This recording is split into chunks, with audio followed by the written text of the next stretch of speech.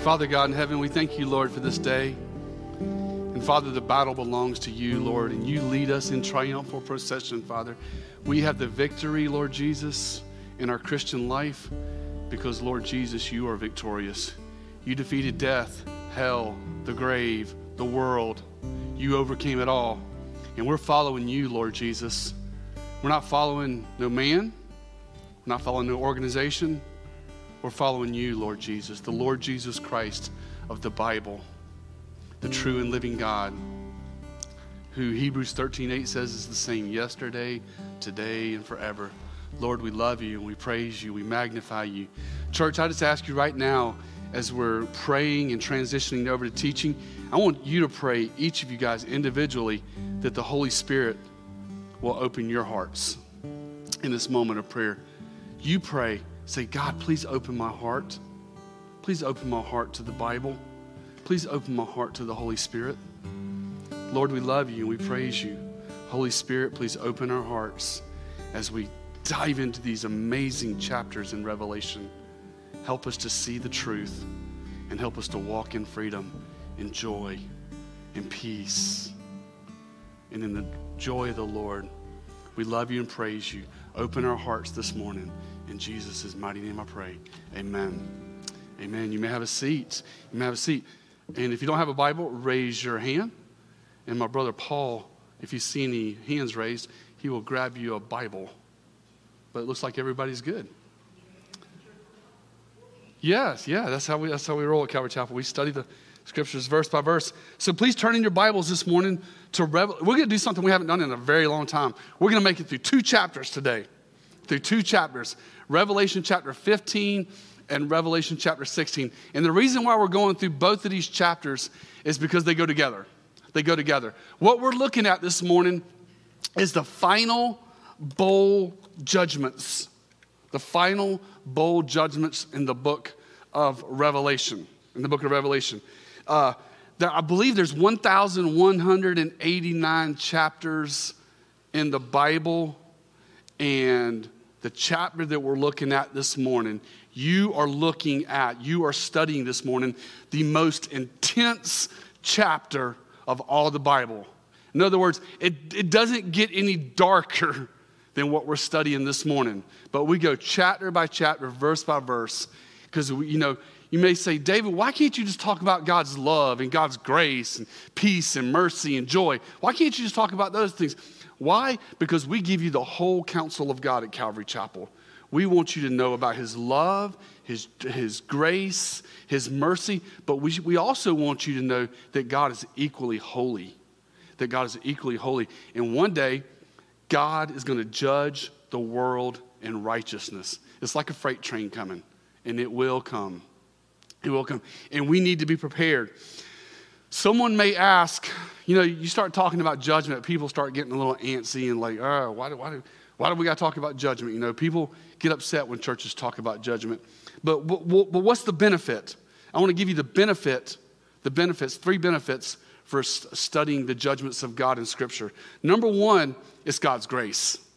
It's God's grace. As we study the judgments of God in the book of Revelation, as they are going to be future in the Great Tribulation, you need to understand that is grace to the listeners. Because what God is doing, it's like an open book test.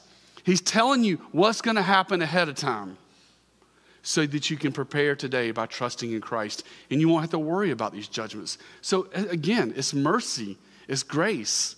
God says, I'm going to do this in the future. You prepare now. Number 2. And I'm going to go over these at the end of my message again because these are the points I'm driving home in my teaching. Number 2, the second benefit of studying God's judgments is because the judgments of God are sure to come, it should give us a sense of urgency to call people to repentance and true faith in Christ. Knowing that the tsunami is coming, knowing that the tidal wave is coming.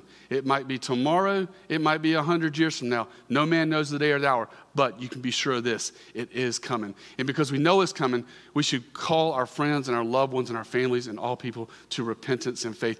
Gives us a sense of urgency for evangelism. Number 3, this is the most beautiful.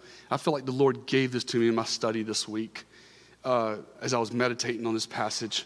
The third benefit of studying the judgments, the future judgments of God in Scripture, is it helps us appreciate the cross.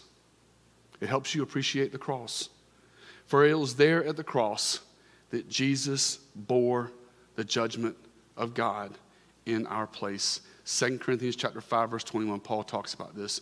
God the Father made him, Jesus, who knew no sin, to be sin for us, so that we might become the righteousness of God in Christ Jesus. So we need to understand them.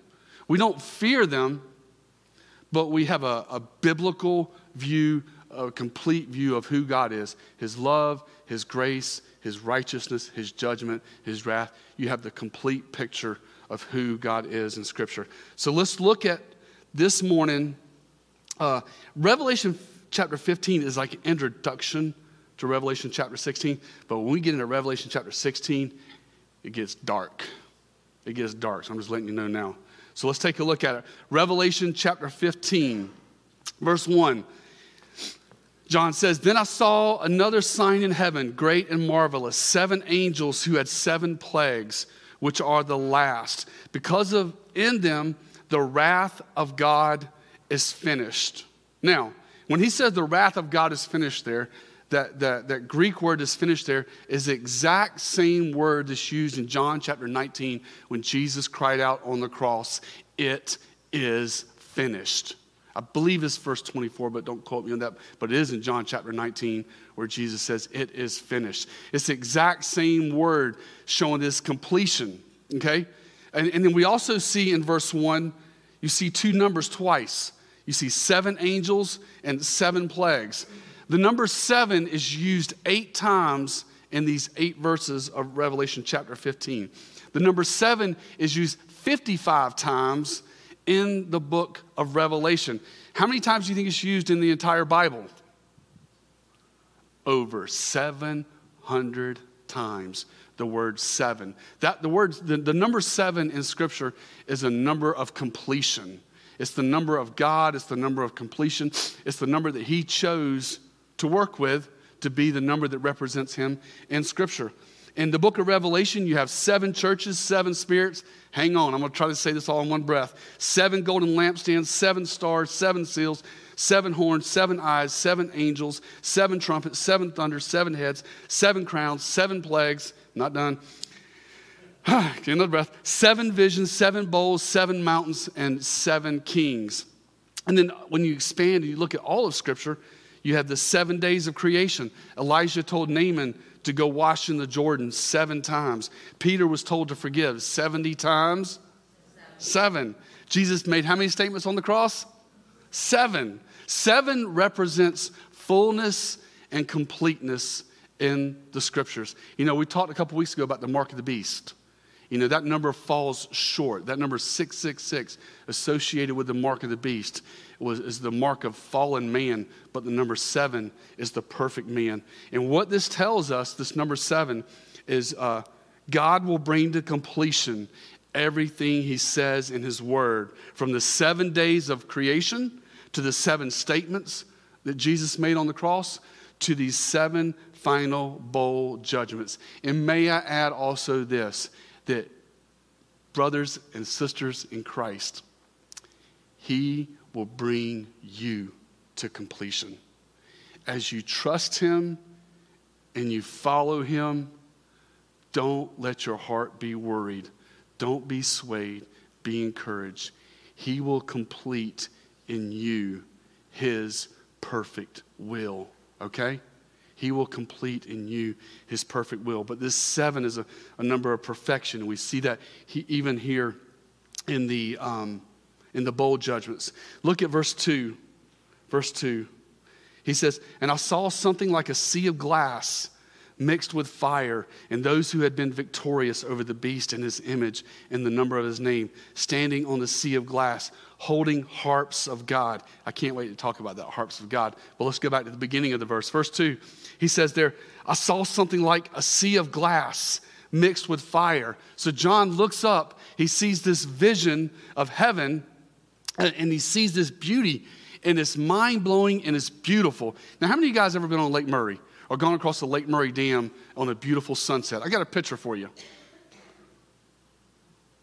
This is an actual picture of Lake Murray from the Irmo side of the dam, okay? This is shooting out across the lake. And if you've ever gone out on the lake, which I do quite often when I fish, I love being out there at sunset because right as the sun is setting, it produces all these amazing colors. You look across Lake Murray, which is a blue water, blue sky, but in the sun, you see this red, this blue, this fire, this brown. You see all these beautiful colors. You see all these beautiful colors. And he says here in verse 2, I saw something like a sea of glass mixed with fire. Now, some scholars will say the mixed with fire is talking about the tribulation that the saints went through as they're standing on the sea of glass. But it specifically says in verse 2, a sea of glass mixed with fire. And I couldn't help but to think of the beauty of Lake Murray. You know, if I've had a bad day or just need something positive or encouraging to think about, and I'm in the area of Lake Murray and I go across the dam and I see that, it's just like a medicine to my heart and mind to see that sea of glass and all those refracting colors coming off the lake. But I believe that John in verse 2 had a similar experience. He sees this amazing view of heaven, and all he can do is describe it as a sea of glass mixed with fire. And then it says halfway through verse 2, and those who had been victorious over the beast and his image and the number of his name, and standing on this, so they're standing on the sea of glass. But what I like about these guys is what does it say about them? It says they are victorious. They are victorious. These are not wimps. These are not lighthearted believers. These are devout followers of Christ who've endured the bowels of hell during the Great Tribulation in service to the King of Kings and the Lord of Lords, okay? These are warriors. These are, if you haven't been with us, these are the tribulation saints that went through the 7-year Great Tribulation. They endured the wrath. They endured the destruction. They served Christ to the end. He sees them here in heaven. But these are warriors. These are fighters. There's nothing weak about these men and women who have overcome. Who have overcome. You know, I'm telling you, if your guard is not up and your faith is not strong and you're not focused, you know, we live in a world that's going to eat you up. We live in an ungodly world that's going to chew you up and spit you out. You need to put on the battle array of the Lord. You need to put on the full armor of God. You need to brace yourself in the days to come and say, Lord Jesus, no matter what comes my way, I'm going to serve you. No matter how dark this world gets, I'm going to live my life in surrender to you. I'm going to hate sin and I'm going to love righteousness. That's the kind of people that makes it through the Great Tribulation.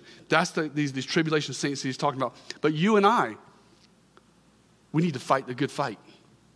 We need to fight the good fight. We're living in a day and age where we're beyond the point of just having to, well, I believe, but we're living in a day and age where we have to stand for our values and we have to live out what we believe. And we cannot be ashamed of the gospel. Paul says, for I am not ashamed of the gospel, for it is the power of God unto salvation. We need to have some intestinal fortitude to live for the Lord. And listen, look at what it says. I joke around a lot. And you probably heard me in the past couple of months. You know, I'm like, listen, when you get to heaven, you're not going to be like harps and not these angels floating around on clouds and playing the harp. Because it says, but look at what it says at the end of verse 2. It says, they're holding the harps of God. I got some encouragement for Dusty, Denise, Maurice, and Kevin. If you look up harps in Vine's expository dictionary, the Greek word for vines is kathar, which we get our English word guitar. Guitar. So I don't know what's up with these churches who don't like to play guitar. Okay? It's biblical. Okay? Right there. Go look it up in Vine's dictionary. The word harps is kathar. And the English translation of the word kathar is guitar. So we are going to be playing guitars in heaven, praise the Lord. I like guitar. You like guitar?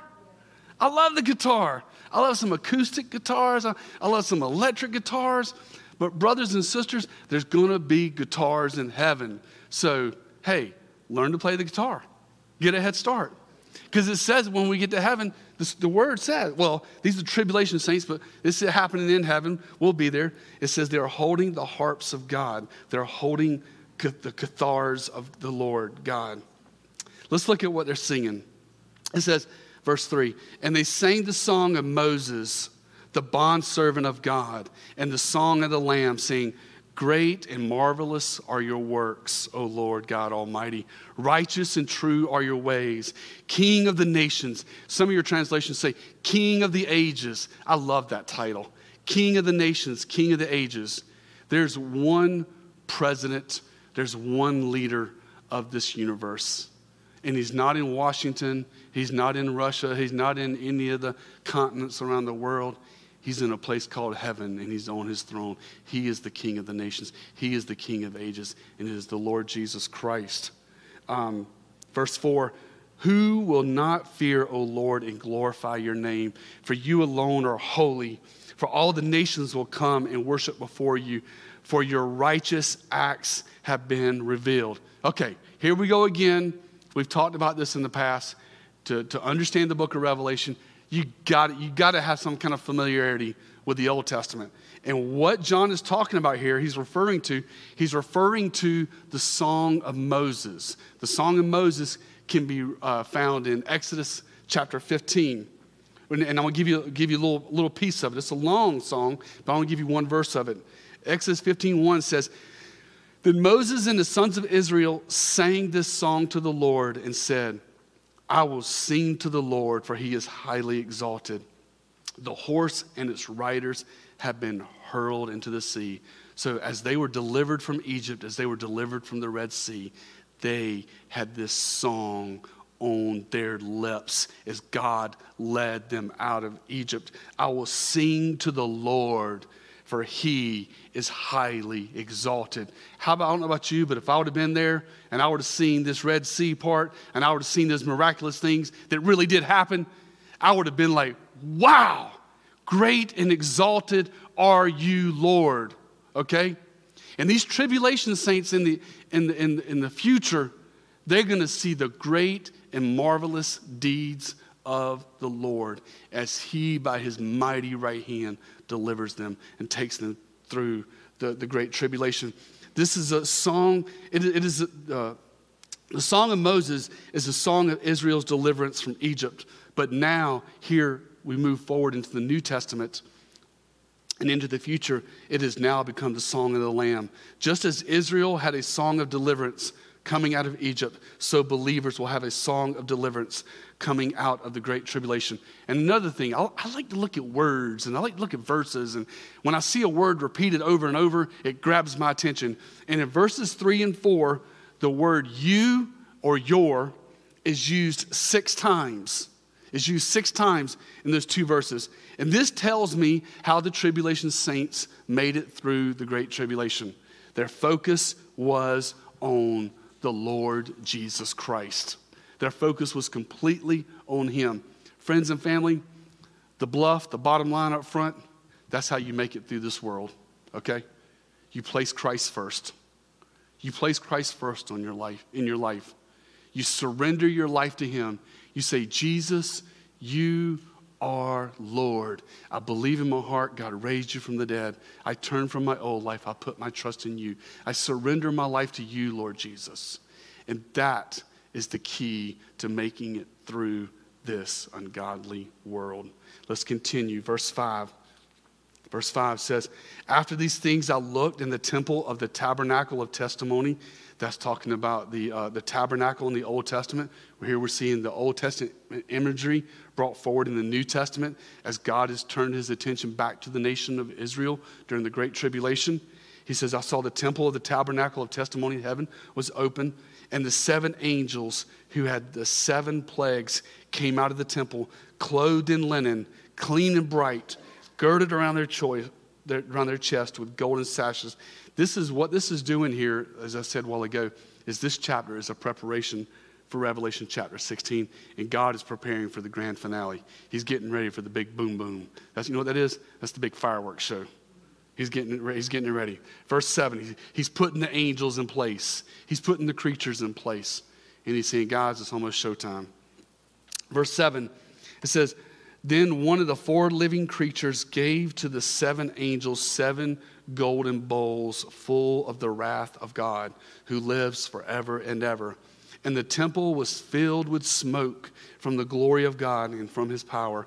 And no one was able to enter the temple until the 7 plagues of the 7 angels were finished. Family, this is here in verses 5 through 8. This is a very vivid, electrifying scene in heaven. We see glory, we see power, we see smoke, we see angels arrayed in splendor as heaven prepares for the final judgment on earth. And if you weren't with us last week, I wasn't here last week. I was in Charleston. The week before, I talked about we need to be thankful for the judgment of God.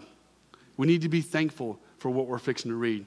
Because how many guys want to see the world rid, all evil removed, all wrongdoing removed, all disease removed, all sickness, all death, all sin?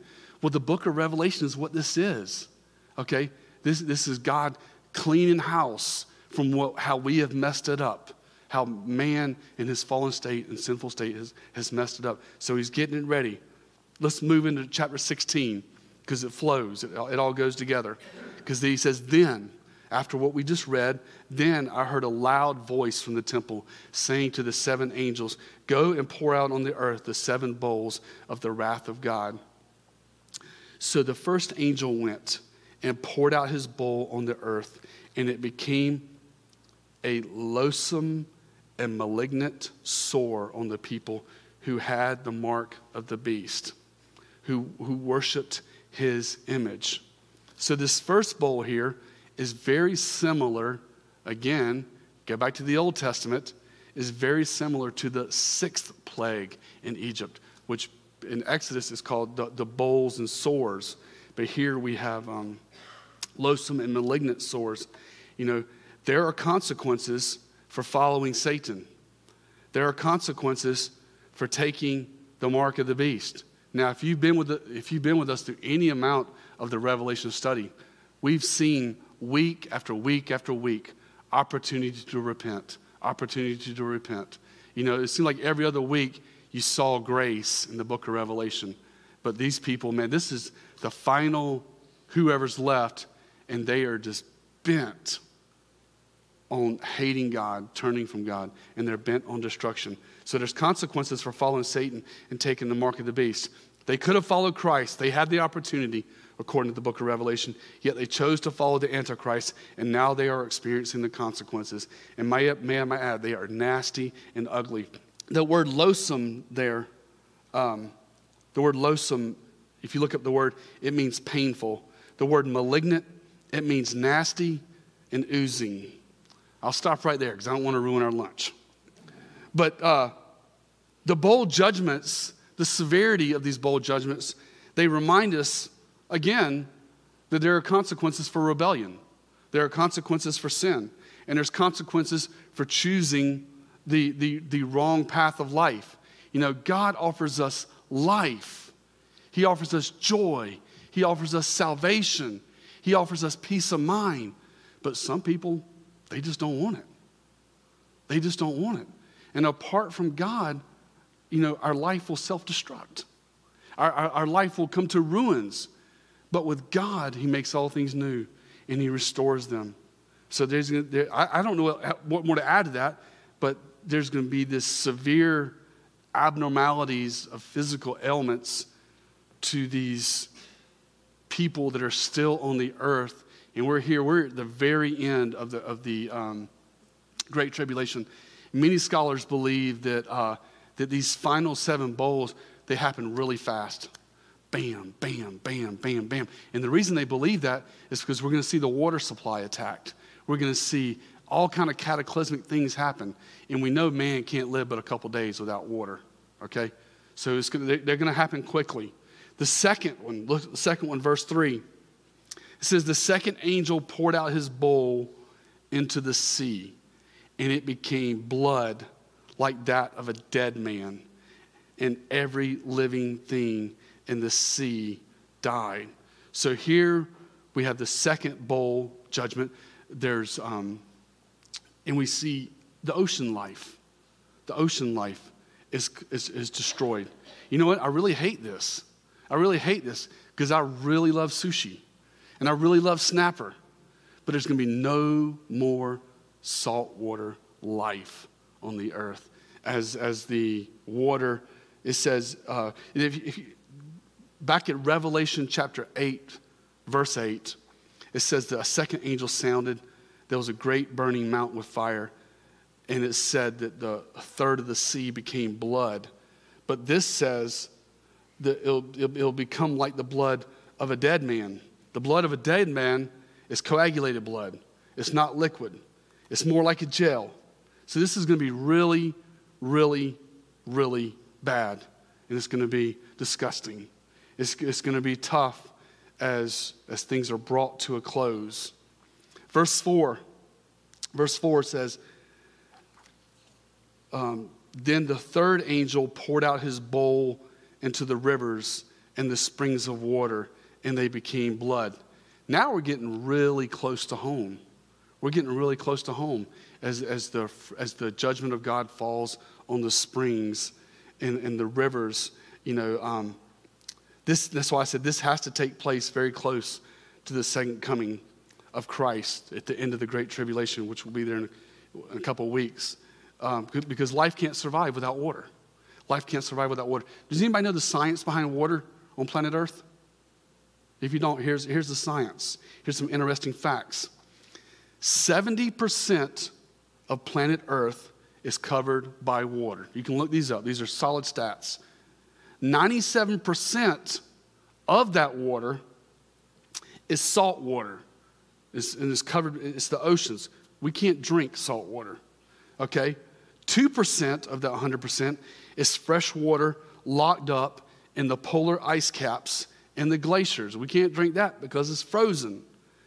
Only 1% of the earth's water is the water coming from the springs and rivers. That means, family, that you and I, our survival depends on 1% of the earth's water. That's an interesting thought to consider. We need to conserve our water. We need to be good stewards of our water. But again, it's interesting, man. The one thing that man has to have to survive is water, and yet we live on 1% of the earth's water. So when this takes place, this will be pretty rough in the closing days of the Great Tribulation. So the water, ocean, judgment comes. Waters in the spring, judgment comes. Let's continue, verse 5. He says, and I heard the angel of the water saying, righteous are you, who are and who were, O Holy One, because you judged these things. Some would argue, why would God do this? Why would God do this? Why would God do this to the world? What you need to understand is this. Sin has corrupted everything. Sin has corrupted everything. The book of Romans talks about creation groans. Creation is loving this, by the way, I believe. Creation is loving this during the Great Tribulation.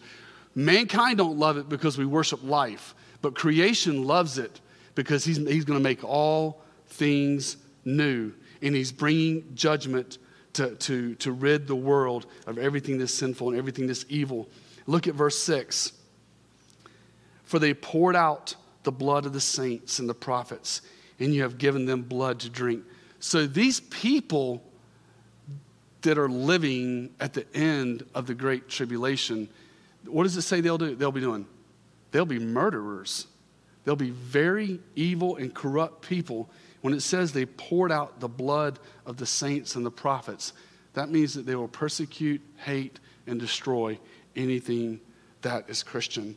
Verse 7, and I heard the altar saying, yes, O Lord God and Almighty, true and righteous are your judgments. Notice he says in verse 6, that phrase at the very end, it says what? They deserve it. It's an interesting statement that John makes here in this chapter. He says they deserve it. And then at the end of verse 7, he says, true and righteous are your judgments. So just in case you're thinking this is not fair, you need to understand that those who perish had every opportunity to repent and turn from their sin. But they chose darkness. They chose sin. They chose death. And the ungodly world will put believers and prophets and anyone who speaks the truth of God in the Bible to death. Remember, friends, from the book of Romans, sin has consequences, okay? Romans 6:23 says, brings a whole new meaning to this verse. For the wages of sin is what? Is death. Is death. And in verse 6, the angel says there, they got what they deserve. They got what they deserve. That's how far and that's how bad it will be during the end of the tribulation. Verse 8, let's continue. He says, the fourth angel poured out his bowl upon the sun, and it was given to it to scorch men with fire. Men were scorched with fierce heat, and they blasphemed the name of God, who has the power over these plagues, and they did not repent so as to give him glory. So here in verses 8 and 9, God is causing this cataclysmic shift in the sun, in the earth, and it's going to scorch mankind. Have you ever seen the sun catch something on fire? Young people, pin your ears. Don't listen to this, okay? But back when I was a kid, we used to have this game we would play. Not a game. It's not a game. It was very stupid. And my dad they would light me up for doing it when I got caught doing it. But we'd take a magnifying glass. We'd hold it over our skin, me and my friends, and we'd see who could hold it the longest. Because what the magnifying glass is doing is it's magnifying the sun rays to a little spot on your skin, and it starts burning and it starts hurting. But that's what it's going to be like. That's what it's going to be like. It says there men will be scorched with fierce heat. It will come from this cosmic thing happening with the sun. It will be intense. But notice what verse 9 says. It says, and they did not repent so as to give him glory. When I read that phrase in verse 9, it says they did not repent so as to give him glory. That makes me think they had an opportunity to repent. There's grace. Even in this late hour of the great tribulation, when the wrath is being poured out, people will still refuse to repent. I don't know about you, but it would just take a little bit of hard times, just a little bit of encountering these things in the book of Revelation to make me say, okay, I'm getting right with the Lord. I'm getting right with him. I'm going to do things right. But they wouldn't. It says at the end of verse 9, and they did not repent so as to give him glory. So that tells me they had an opportunity to repent, but they said, no, we're not going to repent. It's my way. I'm doing it my way and not God's way. Verse 10 says, then the fifth angel poured out his bowl on the throne of the beast, and his kingdom became darkened, and they gnawed their tongues because of the pain, and they blasphemed the God of heaven, verse 11, because of their pains and their sores, and they did not repent of their deeds. So here we have God pouring out his wrath on the leaders of the great tribulation, the Antichrist themselves. Satan, the Antichrist, the false prophet, we talked about those guys a couple weeks ago, even they are deceived, and they think that during the great tribulation that they can rule the world, but even they will fall and be crushed by the bold judgments of the Lord Jesus Christ. Praise the Lord. Because they are the ones that lead the world astray. They are the ones that bring the darkness. They are the ones who bring the spirit of the Antichrist. But yet God in his awesome power and sovereignty will crush Satan. He'll crush the forces of darkness. They will bow. Some people think, there's this cosmic battle going on in the universe between God and Satan. Well, I'm here to tell you there is no cosmic battle going on between God and Satan. God is the ruler. God is sovereign. He is in control. And Satan don't stand a chance. The devil don't stand a chance. The powers of darkness don't stand a chance. Their day is numbered. They know it's coming, and it will come. Verse 12. Verse 12 says, the sixth angel poured out his bowl on the great river, the Euphrates, and its water was dried up, so that the way would be prepared for the kings of the east. Now, I'm really just going to read through verses 12 through 16, and the reason why I'm not going to dive into them very deeply is because what he's talking about here, he's getting into what we call the Battle of Armageddon, okay? And we see this a lot in Scripture. The authors of Scripture, we see this in the Gospels, we see this in the book of Revelation, that we're given snapshot pictures. A picture here, a picture here, a picture here. And the Battle of Armageddon is actually talked about in 3 places in the book of Revelation. It's talked about 2 chapters ago. It was talked about. Here in Revelation, verses 12 through 16 is talked about. It's also talked about in Revelation chapter 19, verses 11 through 21. So when I get to Revelation chapter 19, verses 11 through 21, I'm going to revert back to the Battle of Armageddon, because what John is seeing in these final 5 or 6 chapters of Revelations, they're snapshot pictures. He sees a picture here. He's talking about the Battle of Armageddon, and then he shifts topics, and he talks about another situation that's taking place during the Great Tribulation. And then 2 chapters later, he goes back to the Battle of Armageddon. So instead of piecemealing it to you, I'm going to give it to you all in one teaching, and we'll talk more about that, the Battle of Armageddon. But verse 13 says, verse 12, this great river, the Euphrates, that's a river that's standing today. It's in modern-day Iraq. It's a very large and a very wide river, but we'll see that river is going to be dried up. It's going to make way from the armies from the east to come against Israel. This is going to be part of that final Battle of Armageddon that we'll talk about when we get to Revelation chapter 19, verse 11. And then verse 13, he says, I saw coming out of the mouth of the dragon and out of the mouth of the beast and out of the mouth of the false prophet 3 unclean spirits like frogs. You guys like frogs? Some people like frogs, some people don't. But for the most part, people think frogs are what? Disgusting. They're gross. People don't like to touch them. They're ugly and green unless you're an animal lover, which I ain't got nothing against frogs. I like them, but here he uses the phrase frogs to describe these bad guys.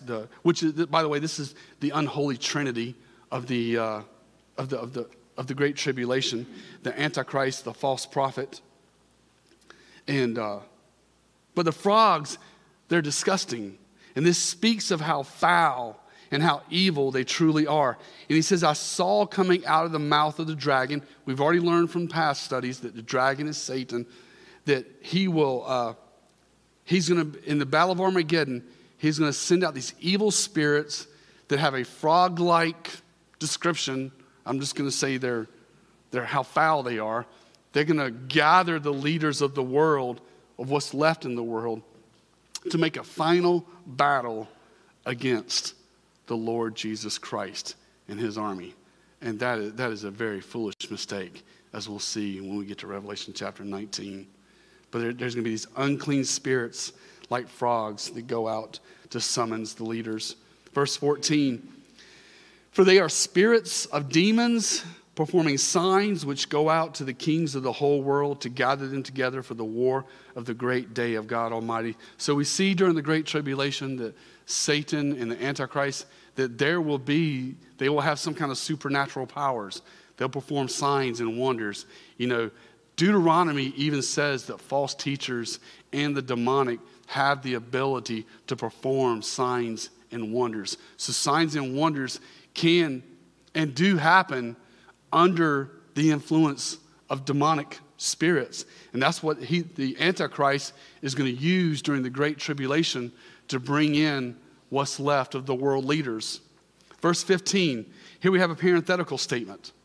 It's as if whatever believers are there or in the midst of this chaos, it's like a word of encouragement comes to them at verse 15. Look at what he says. Behold, I am coming like a thief. Blessed is the one who stays awake and keeps his clothes, so that he will not walk about naked, and men will not see his shame. You know, he says, behold, I come like a thief. That talks about the unexpected return of Christ. It's just going to happen. It's going to be in the moment. It's going to be in a flash, like lightning that strikes the earth, and boom, it's gone. So is it going to be with the return of Christ as he returns to this world. He says, blessed is the one who stays awake and keeps his clothes. That phrase is used to talk about we are to stay active in our faith. We are to stay the course in reading the word, stay the course in spending time in fellowship, serving Christ, living our lives for him. We're to stay awake, stay spiritually awake. Don't fall asleep. Don't fall into sin. And so that they will not walk about naked and men will not see his shame. You know, when you don't have Christ in your life, it's like you're naked and ashamed at the guilt of all the things that's happened in your life, all the sin, all the rebellion.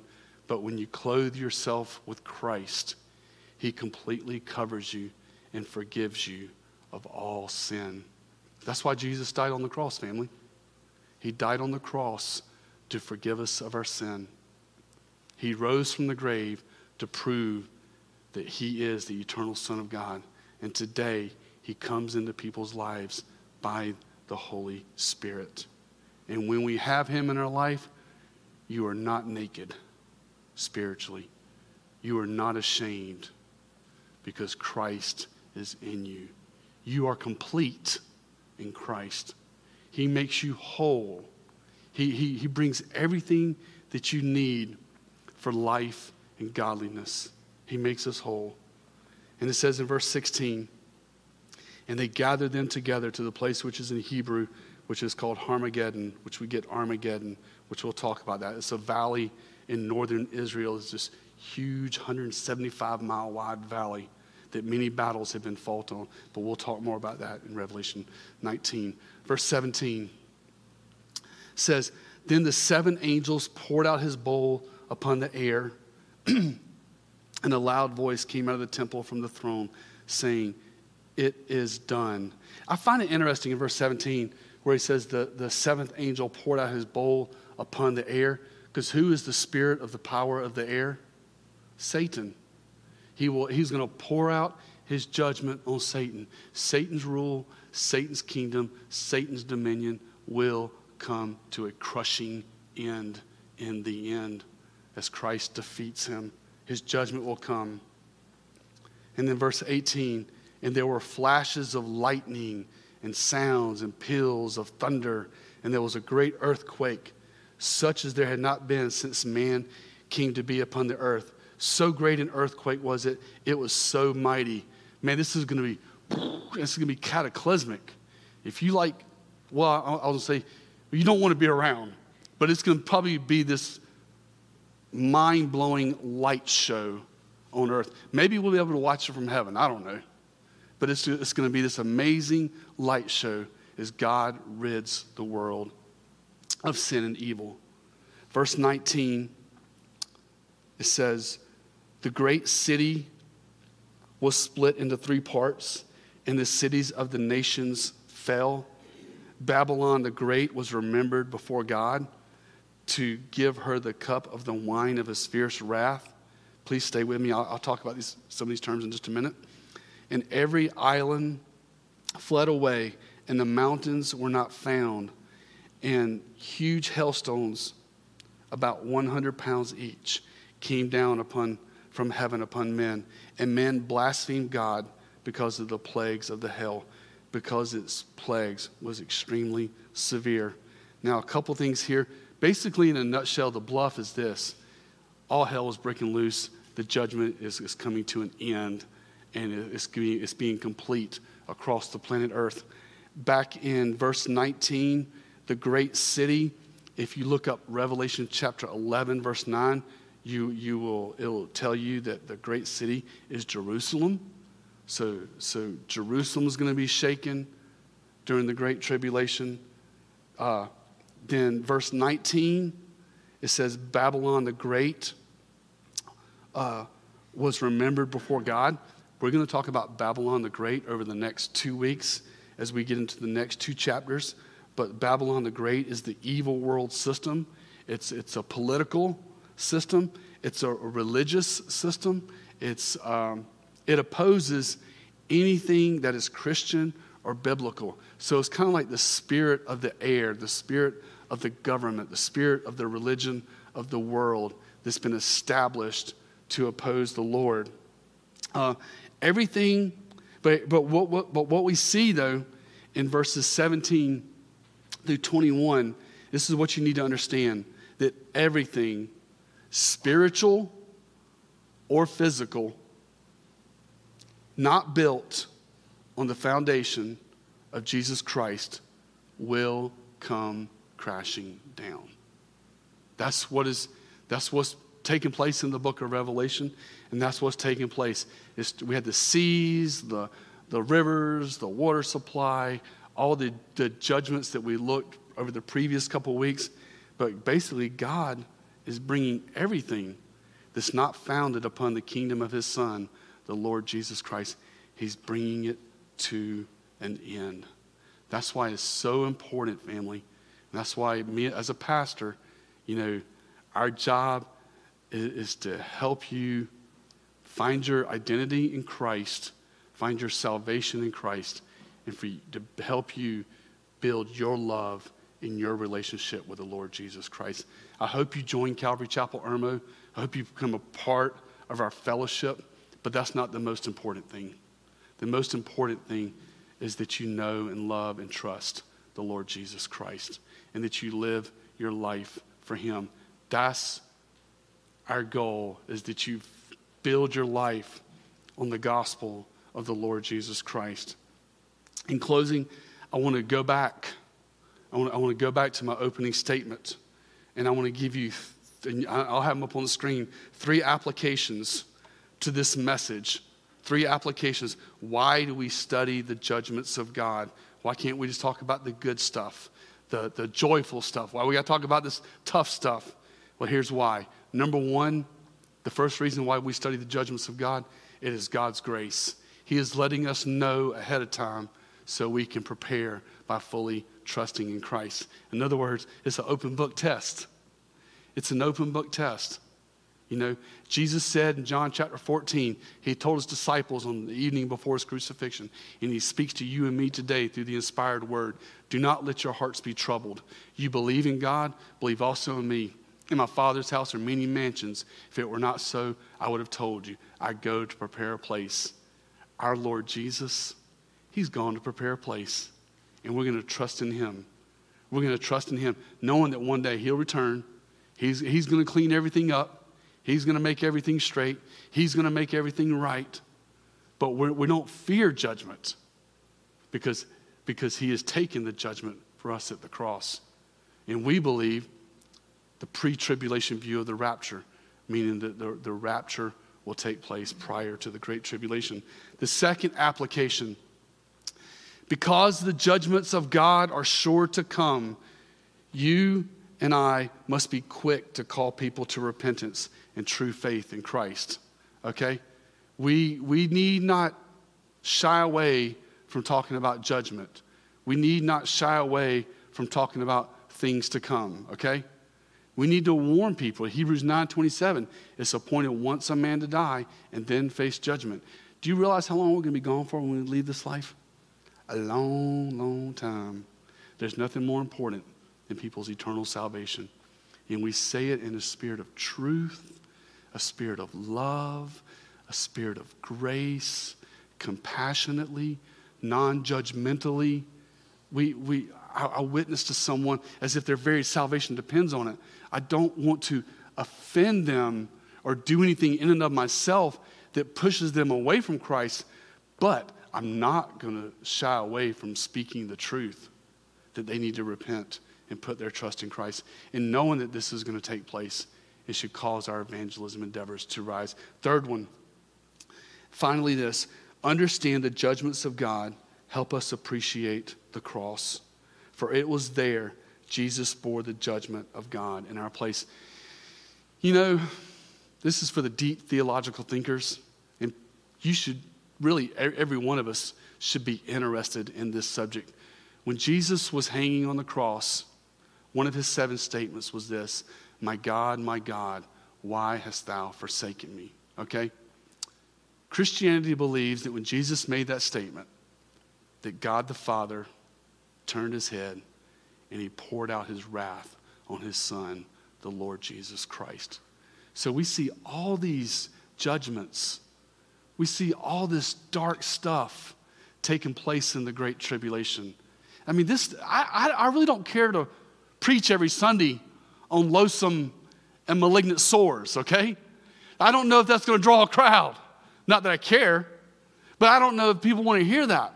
But what they need to understand is that all this judgment and all this stuff that takes place in the book of Revelation is pennies, is nothing compared to what happened to Jesus at the cross.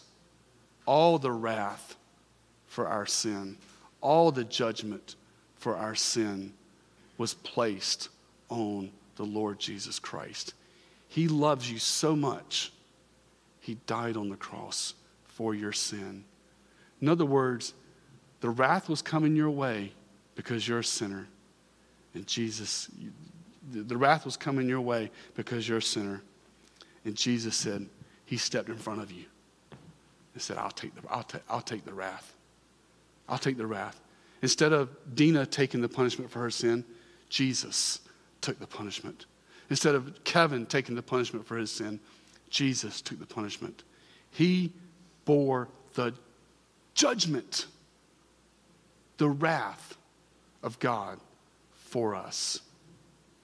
You're not going to face judgment. You're not going to face wrath because Jesus did it for you. That's why he's worthy. That's what makes the gospel good news, is that he died on the cross to pay the price so that we would not experience the judgments of the tribulation, the judgments of hell. He died on the cross for our sin. I pray and hope that everyone here is a believer, but I just want to remind you, as we've looked at judgments, remind you of what Jesus said to Nicodemus in John chapter 3. For God so loved the world that he gave his only begotten Son, that whoever believes in him shall not perish, but have everlasting life.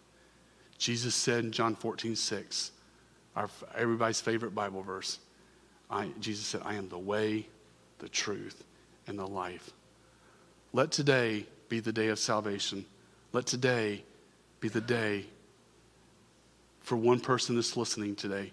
Let today be the day you say, Jesus, I surrender my life to you. I turn from sin. I turn from the old life, and I put my trust and my faith in you, Lord. Follow him with all your heart and live your life for him because he loves you. God loves you, and he displayed that love at the cross. Let's pray. Father God in heaven, thank you, Lord, for your word. Thank you for Revelation, these 2 amazing chapters, Father. Thank you for the study of both of them, chapter 15 and 16. Father, we don't walk in fear, Lord, because you paid the price for us at Calvary. We walk in joy. We walk in excitement. We walk in fervent expectation of what you have for us in the future. But Lord, let this remind us, and Lord, let this enable us to live our lives with an eternal perspective, keeping our eyes on you, Lord. I love you and I praise you, Father. And I pray, Holy Spirit, that you work in every heart this morning and they look to you and they follow you, not to escape judgment, not to escape wrath, but they look to you and they follow you because you love them and you showed that love for them at the cross. In Jesus' mighty name I pray, Father. Thank you for this morning's study. Amen.